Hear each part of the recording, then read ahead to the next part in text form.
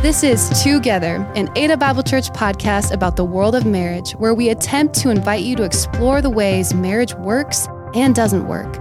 From practical ways of learning to biblical inspiration, we invite you to listen to other professionals and couples to help enrich your marriage. Hey, listeners, this is Kelly in the studio with two of my favorite male counselors today. That's honorable. Yes, Matt DeHoog and Samuel Jones. Samuel, it's good to see you. Good to see you too, Kelly. We haven't been in the studio in a little bit. But Matt, thank you. You are a fan favorite. This is your third time being on the podcast. Thanks for having me back, Kelly. It's so fun hanging with you guys. And, you know, after the first two, I was like, is there a third one for me? And I think that there is. Look, we're doing it. Trifecta. So, Matt, you've shared with our listeners before a little bit about who you are, but let's review that. Yeah. Who are you? What do you do for work? Who's your family? Yeah. And then the final thing I want you to share is you have a unique passion that you've shared with me quite a bit, and it's kind of cool, and I want you to share it with our listeners. It's great. Yeah, so my name's Matt, and my wife's name's Molly, and we have three daughters, Kobe, Lucy, and Mina, and they're all pretty young in elementary school.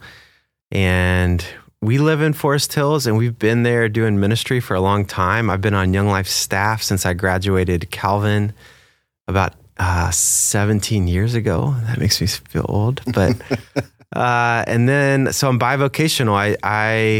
I'm on Young Life staff, supervising and supporting what's going on in Kent County with Young Life, which is a nonprofit ministry that introduces adolescents to Christ and helps them grow in their faith and creates belonging for adolescents.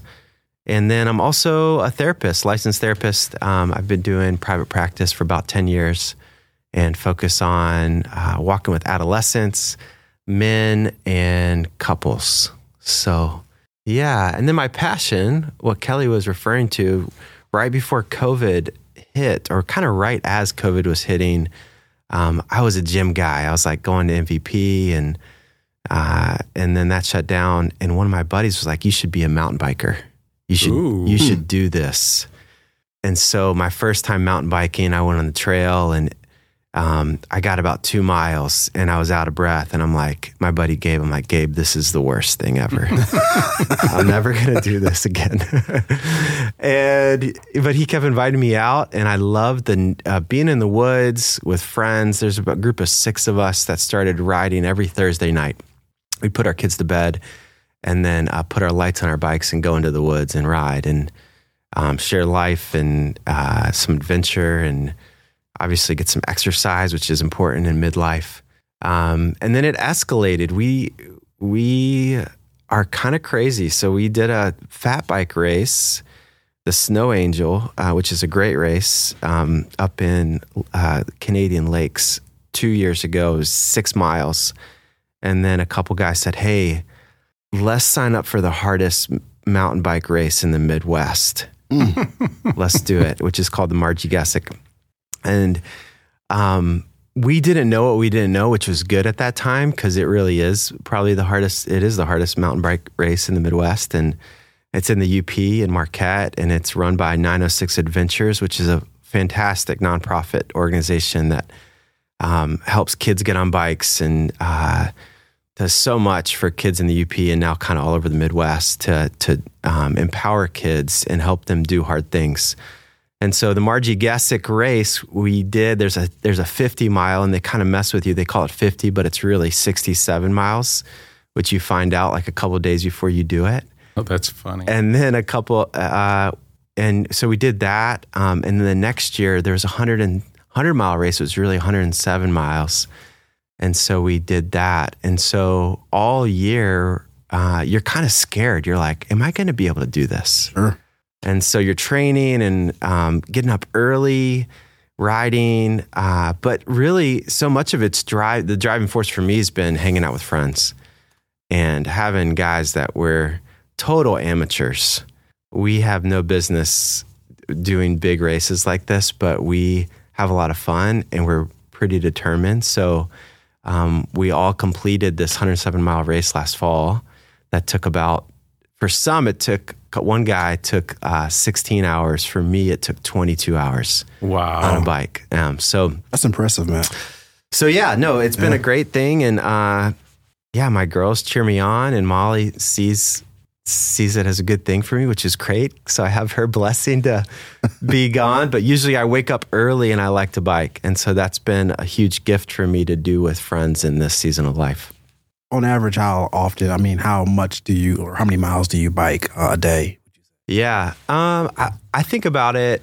I try to get in between 6 and 8 hours on a bike. Okay. And then I hope this year to bike between 25 and 3,000 miles in the year, which some guys, like my father-in-law, Dan, if you're listening to this, you are a beast. My father-in-law, who's 61, will bike around 5,000 miles this year. So I'm chasing him. Yeah. That's so cool, man. Man. Oh, so man, I as I think about your health journey in that space, there's so much there that's probably incredibly empowering for other people to hear. Just learning about your own life, learning about how you're navigating that. I'm a Pelotoner. Come on. I get on Peloton and I'll get my 4 miles in and be done. Compared to you, which you're doing a ton.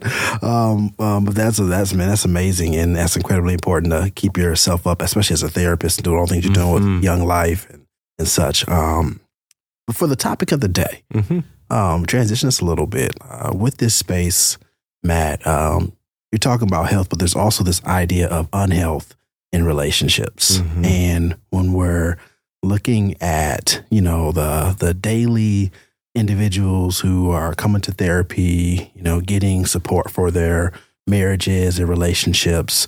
We always talk about the big three, money, sex, communication. And sometimes people just stop with, okay, if I can get those 3 things right, I'm good. But there's so much more happening in the context of a relationship. And so I guess I just want to ask, as we get going with this topic, what are some forms of unhealthy relationship dynamics that you're seeing in your kind of practice and in your aspect of navigating relationships? Yeah, there's different models that I use when I think in pictures, and I think a lot of couples, it's helpful if you give them a picture and you say, so I have a whiteboard in my office, and the model that I've felt so much traction with is this model called the drama triangle. And, for a long time, since going to Calvin and being a sociology minor and doing nonprofit work as a leader, I've just been fascinated by social interaction. And so this drama triangle was developed in the 1960s by this guy named Stephen Cartman. And he really said, he was like, this model's helpful to help people understand how they get into conflict and drama in relationship patterns. So I've seen that where so this drama triangle that we're going to talk about today really has 3 main seats of it, where, people can be, it's because it's in relationships, somebody usually starts to feel like a victim in some way. There's some victimhood. Something happened that they say, I don't have any options right now, right? And then they start to see the world as people that are persecutors or should be a rescuer to them. So one role is the victim. One role, one seat. I like to say seat because it's like almost every person that enters the drama triangle will eventually sit in all the seats of the drama triangle. They'll move. It's like musical chairs. And they'll also invite others to play roles, even though they may not consciously know they're playing roles, but they're going to invite others in their life that will play either a rescuer role or a persecutor role. And they kind of hold that space in their head, ideally, or kind of as a caricature of that person that's playing that space. Exactly. Yeah. And this also shows up, in our culture as well, where there's, when people are under a lot of stress or unhealthy, they start to see the world as there's really good people and really bad people, right? And they kind of start to see themselves as the really good people should be helping me out, and I really am against all these bad people, right? So what are the two other seats then? Yeah, so the two other seats it's called the Punisher or Persecutor, and it's a seat that the person in the seat is saying it's all your fault. So there's a lot of criticism, there's a lot of blaming, there's a lot of control, there's a lot of superiority, and sometimes, when the victim is in a seat which is helpless, no choices, feeling stuck, they will put someone in the Punisher role, and someone will be invited into that to be like, to be the person that's kind of holding the victim, or the victim thinks this person's out to get me and is holding me in this victim seat. And so at the same time, this other seat, the rescuer, they're looking for someone to help them. They're looking for someone to take away the pain, to enable them. And there's some people naturally, and most of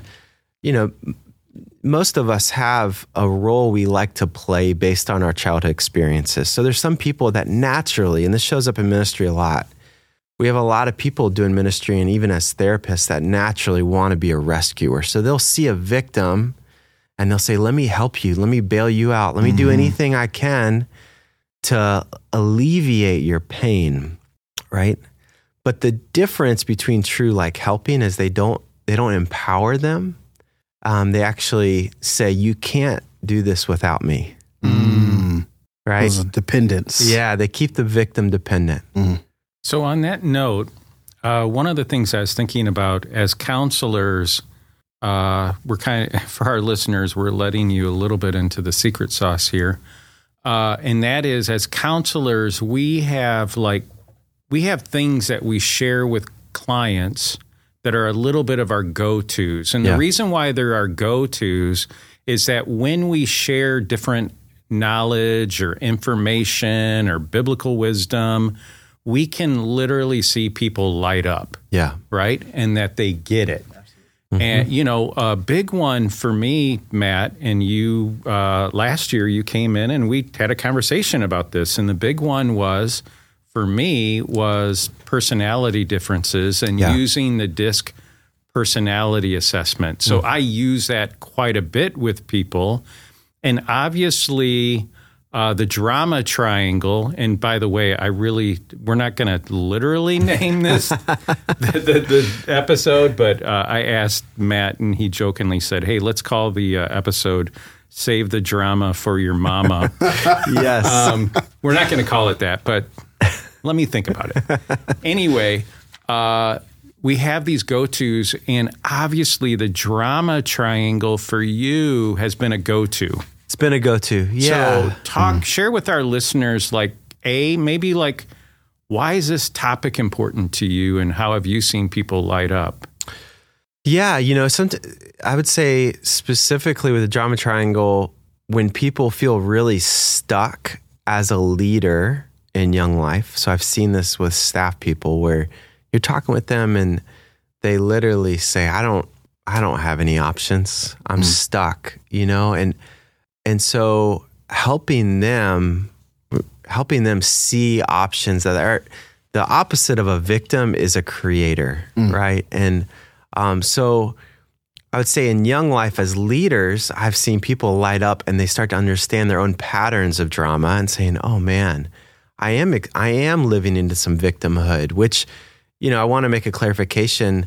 We use the word victim. These are not true victims. These are people that have experienced something in life that's making them feel like a victim, right?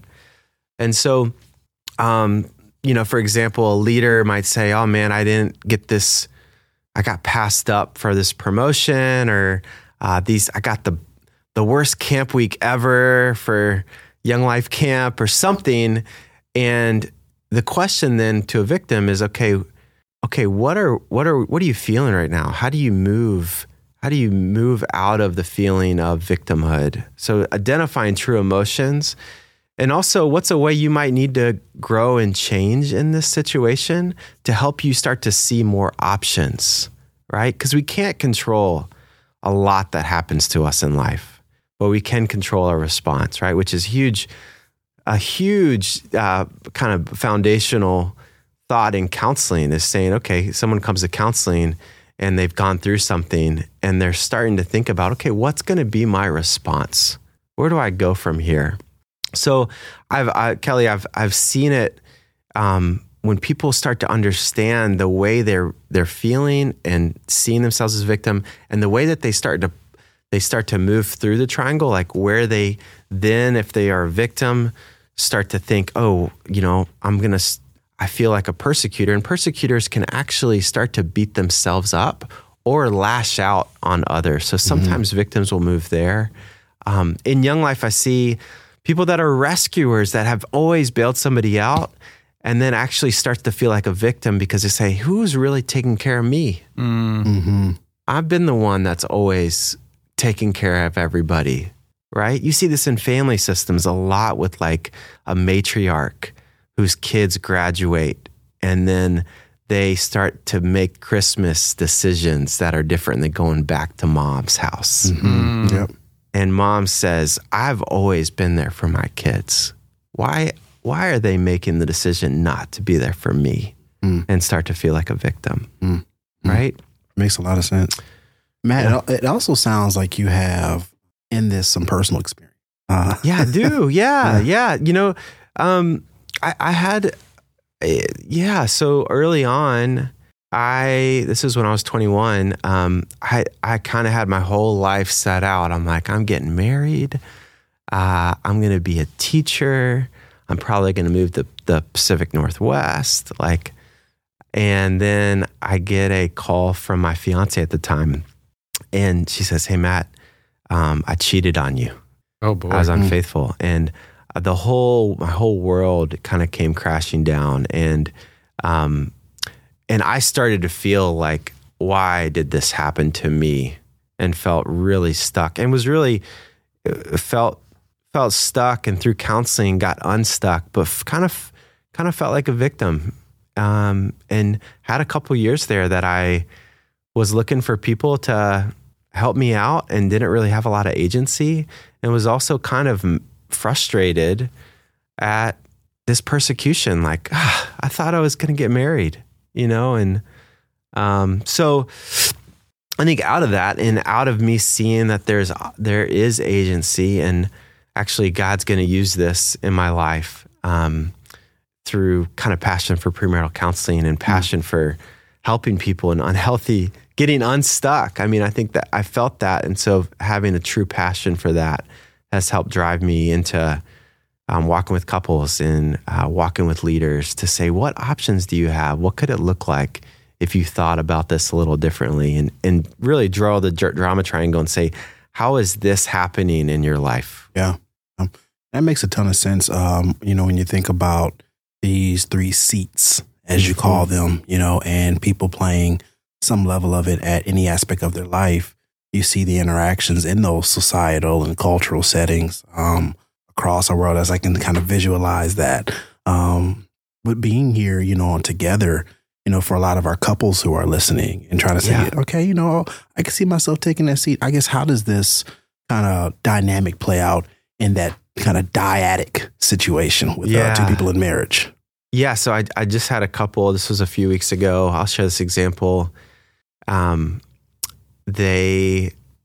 had a big snowstorm, right? I mean, we got a bunch of snow in Grand Rapids, and the husband was out of town for I think a week. The wife works full time, a demanding job, and also they have a 14-month-old daughter. And so the husband's coming home. He's excited to have some relief from this work trip, to relax at home. He's feeling pretty tired. And the wife is thinking, my husband's coming home. I'm so excited to see him, and I need help with our daughter. And we just completed this home renovation, and we can finally just kind of be together. And my husband can kind of show up, he's been gone. And so the husband drives up the driveway and notices that the driveway was not shoveled to his liking. And so he gets home, his wife walks out the garage and is excited to see him. And he's already thinking, why didn't she shovel the driveway? That means I have to now shovel the driveway, and I'm tired. On this long flight.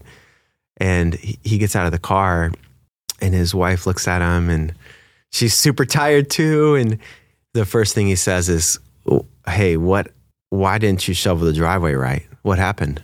And she is like in shock. She's like, what do you mean? I've been trying to hold the house together with my daughter and with our daughter, and you're just coming home, and the first thing you say is this?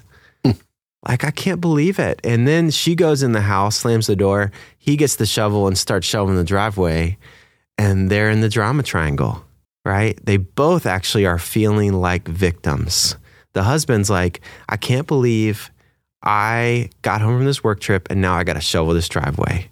And she's like, I can't believe my husband got home from this work trip and the first thing he says to me is, why is the driveway not shoveled?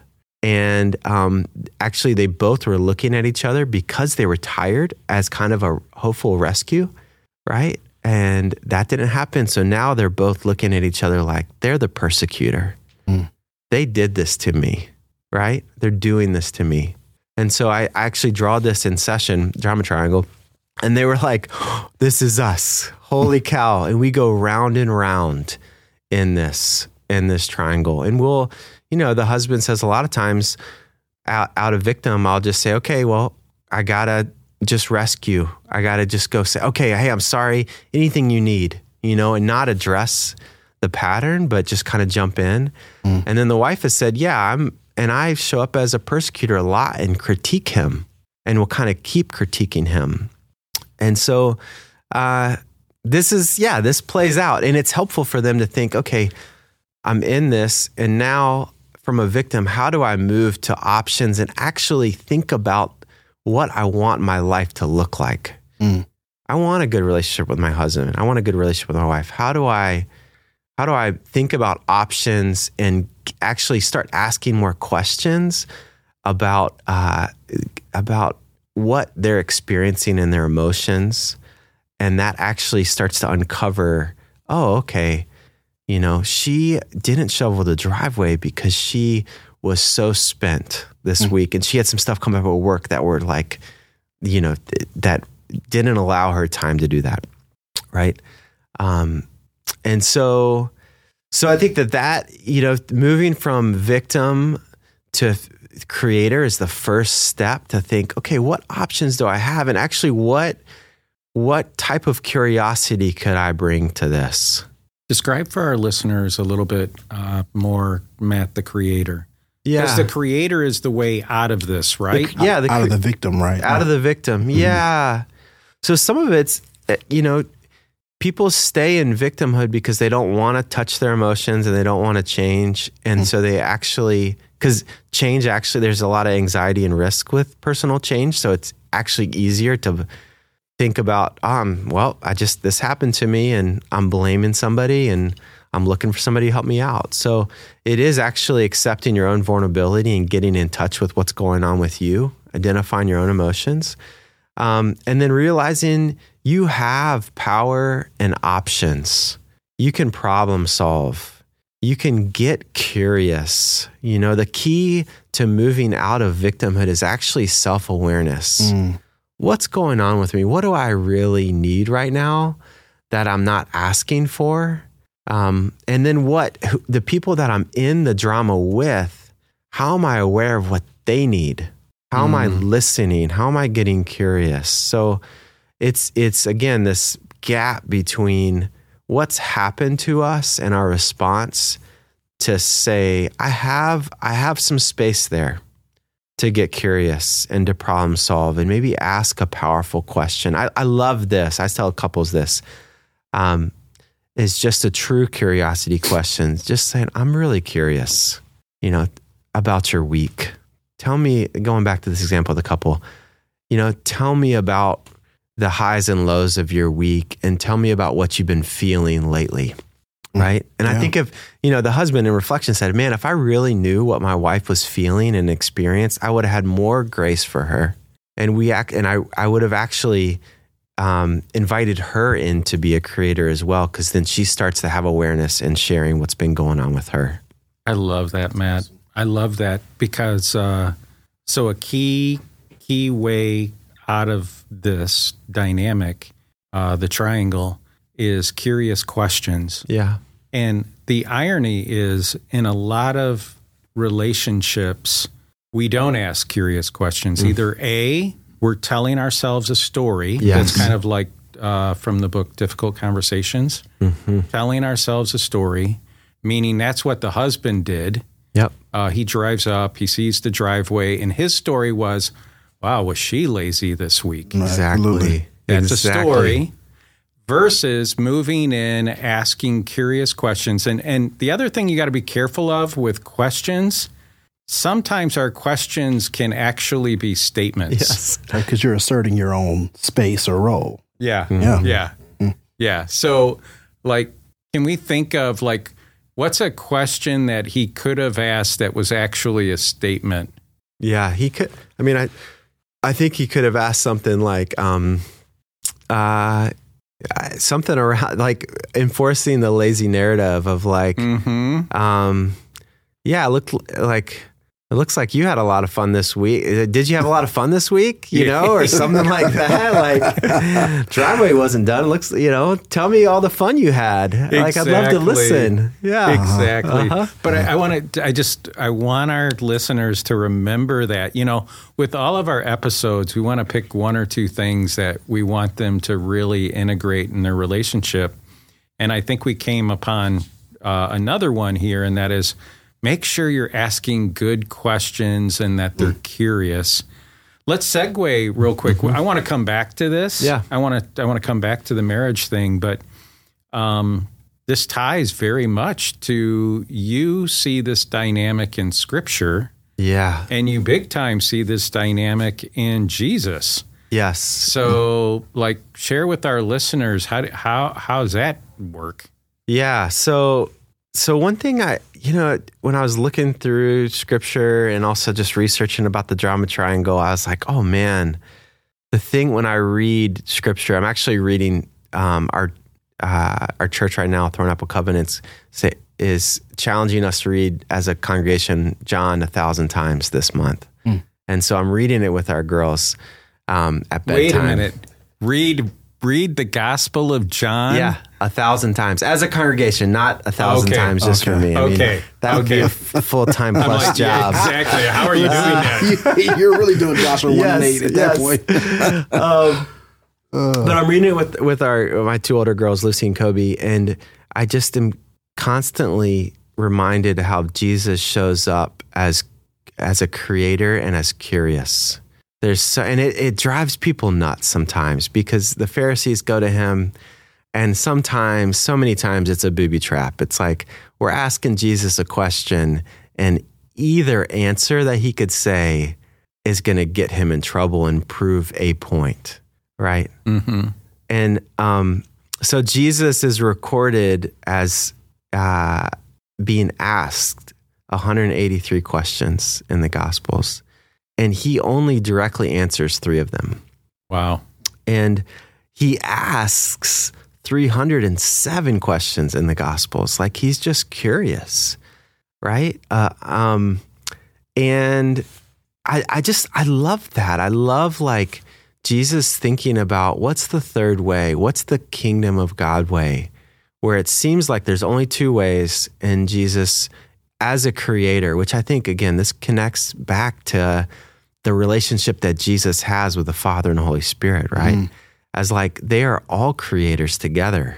And Jesus shows up and says, you're asking me questions, or there's a way you think I'm going to respond to show that either I'm a victim, I'm just a rescuer, or I'm just a persecutor, really, even at times.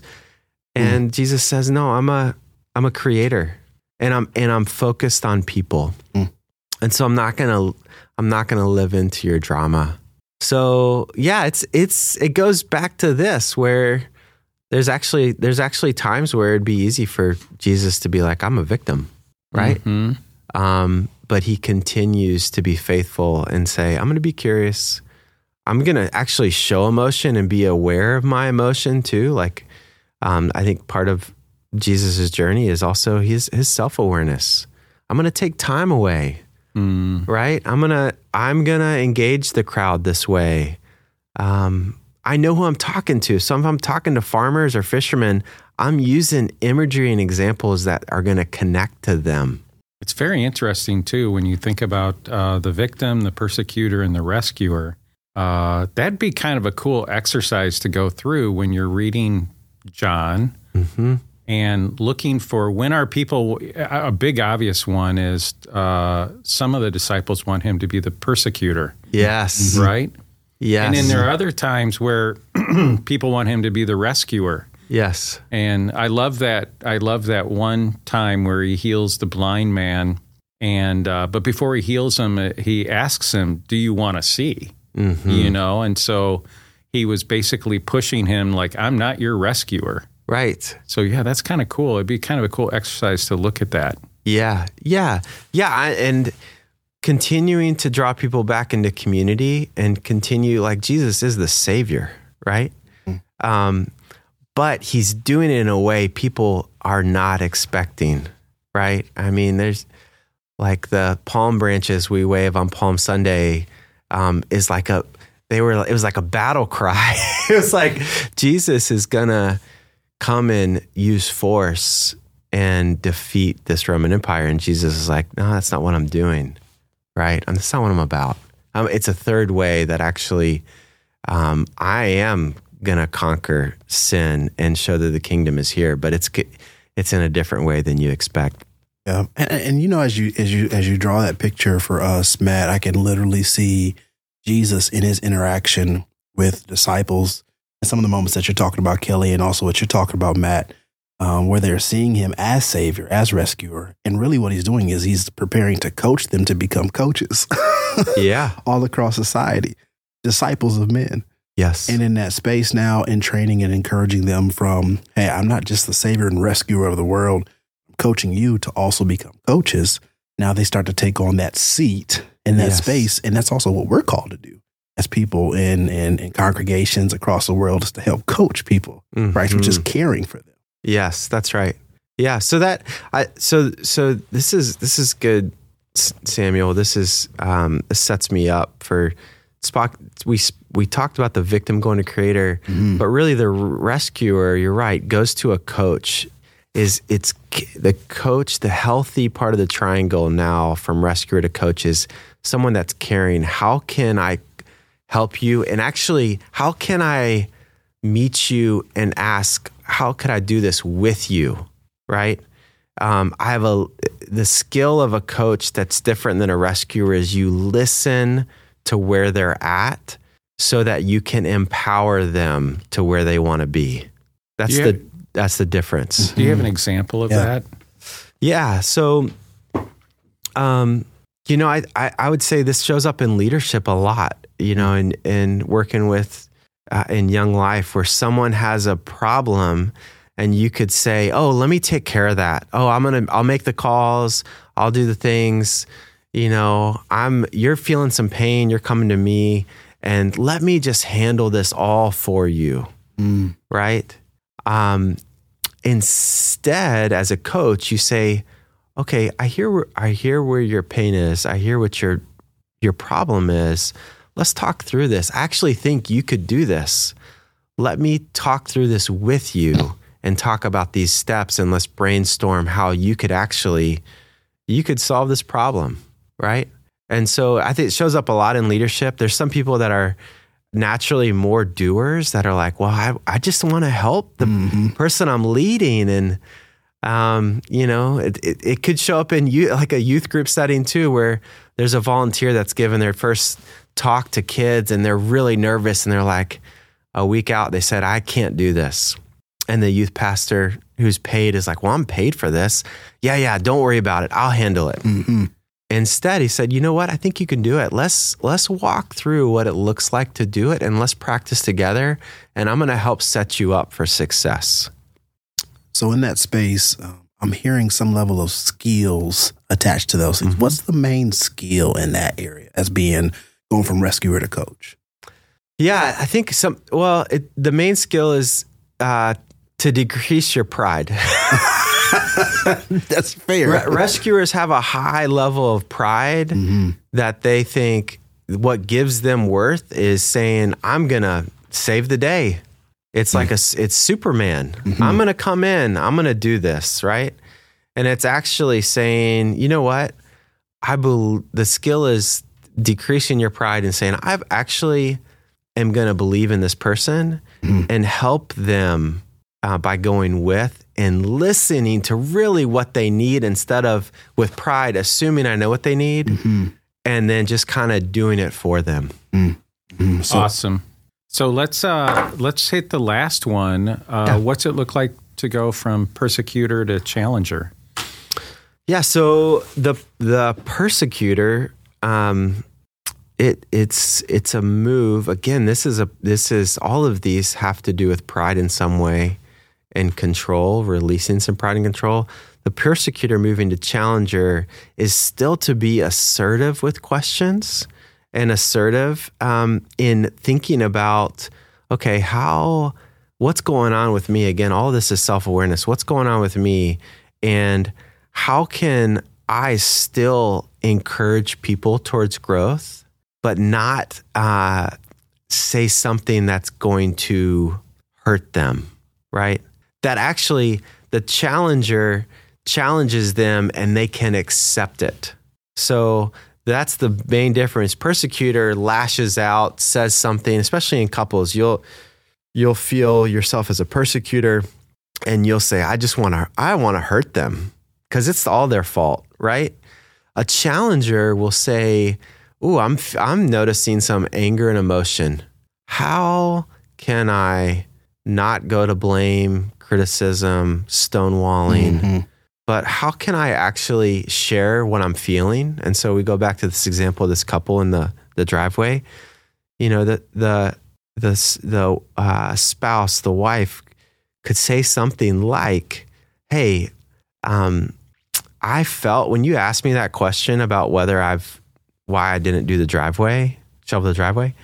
I'm actually feeling some anger right now, and I want to let you know that there's some good reasons why I didn't step into this, and I kind of want to challenge you to think about what's been going on in my week, and I want to share more of that actually right now.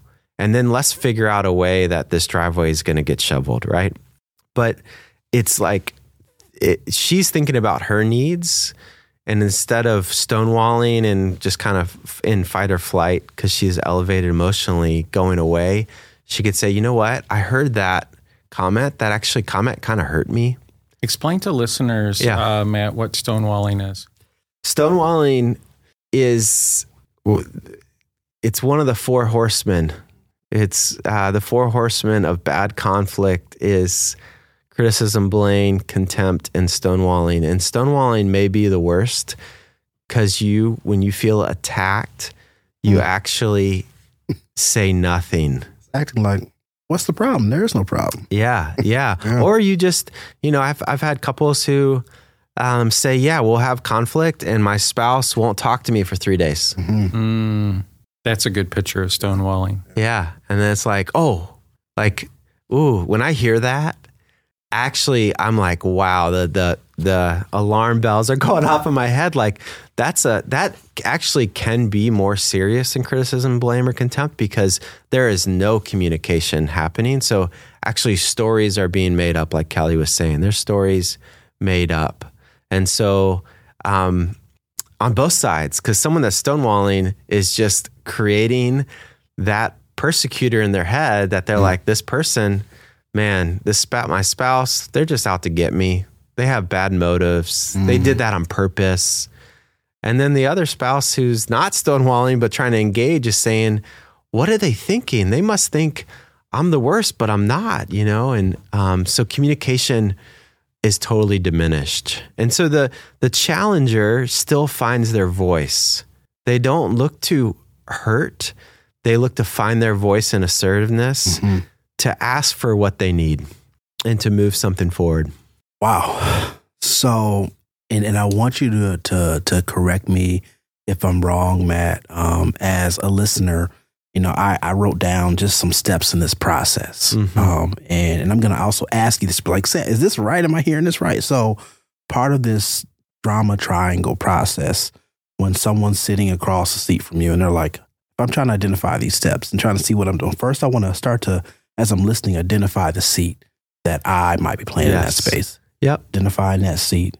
And then from identifying it is some self-reflection that has to happen. And that self-reflection, I'm evaluating myself. I'm becoming self-aware of that space. I'm going to begin to drop the pride by inviting feedback in that area. And then asking curious questions and beginning to, what's the need here in that space? Those are some of the steps in this process is what I'm hearing. That's right. Yeah. That's right. Yeah. Each seat has some assertiveness, right? Like drama triangle, a lot of times can be very passive to maintain control. If you're a victim and everyone's doing it to you, you actually are keeping your control because you're saying, I'm right. Right. But having some assertiveness to say, I should ask these questions. I should engage. I should create. And then, like you said, having compassion, like, okay, this person said this to me, but I need to explore more what that really meant and what they're going through. So having some compassion, some empathy, and also, again, tuning into your own emotions and being able to vocalize those and saying, this is how it made me feel. Was that your intent? Right? Instead of like, Kelly's saying, making the stories up that start to put people in the seats. It's the drama triangle likes to cast the characters. So you feel, usually it starts with the victim, and then you start to pick out, okay, who's the persecutor, who's the rescuer, and then you invite people into those. And sometimes drama feels so crazy because someone that is unhealthy and living the drama triangle will bring people into it with them. And then they're like, how did we get here? A lot of family systems, they're like, we were having this conversation about Christmas and who's going to do what and where we're going to eat. And then all of a sudden, I'm feeling like a victim. How did we get here? I'm feeling like everybody wants me to bail them out. And how do we get here? Right? Oh, Matt, Kelly, I feel like in the time that we've been here, I've learned so much just about the space. And even as a therapist, I think it's incredible to, this is like a CEU opportunity for me to learn, a little bit more about another frame of thinking, especially when it comes to relationships. Matt, from Together, we want to say thank you. Yeah, guys. Thank you, man. The trifecta. Well, good to be here. Complete the trifecta with you two. Yeah, thanks for letting me share, and always great to hang out with y'all. Awesome. Well, listeners, I hope you've enjoyed this podcast and you've been educated on what may be happening in the role of your relationships with those around you and those nearest and closest to you. There's several ways from here to reach out to our podcast Together and to learn more about the drama triangle. We'd love for you to email us at care@adabible.org. And for myself and for Kelly and for Matt, we are glad that you've taken a chance to listen to Together. Thanks for listening to Together. We hope you've learned a thing or two. If you find the podcast helpful, please go to Apple Podcasts, Spotify, or your listening platform, leave a comment, and give us a 5-star rating. If you'd like more information on Ada Bible Church and its ministries, or someone to pray or dialogue with about your marriage, go online and check out our website at adabible.org.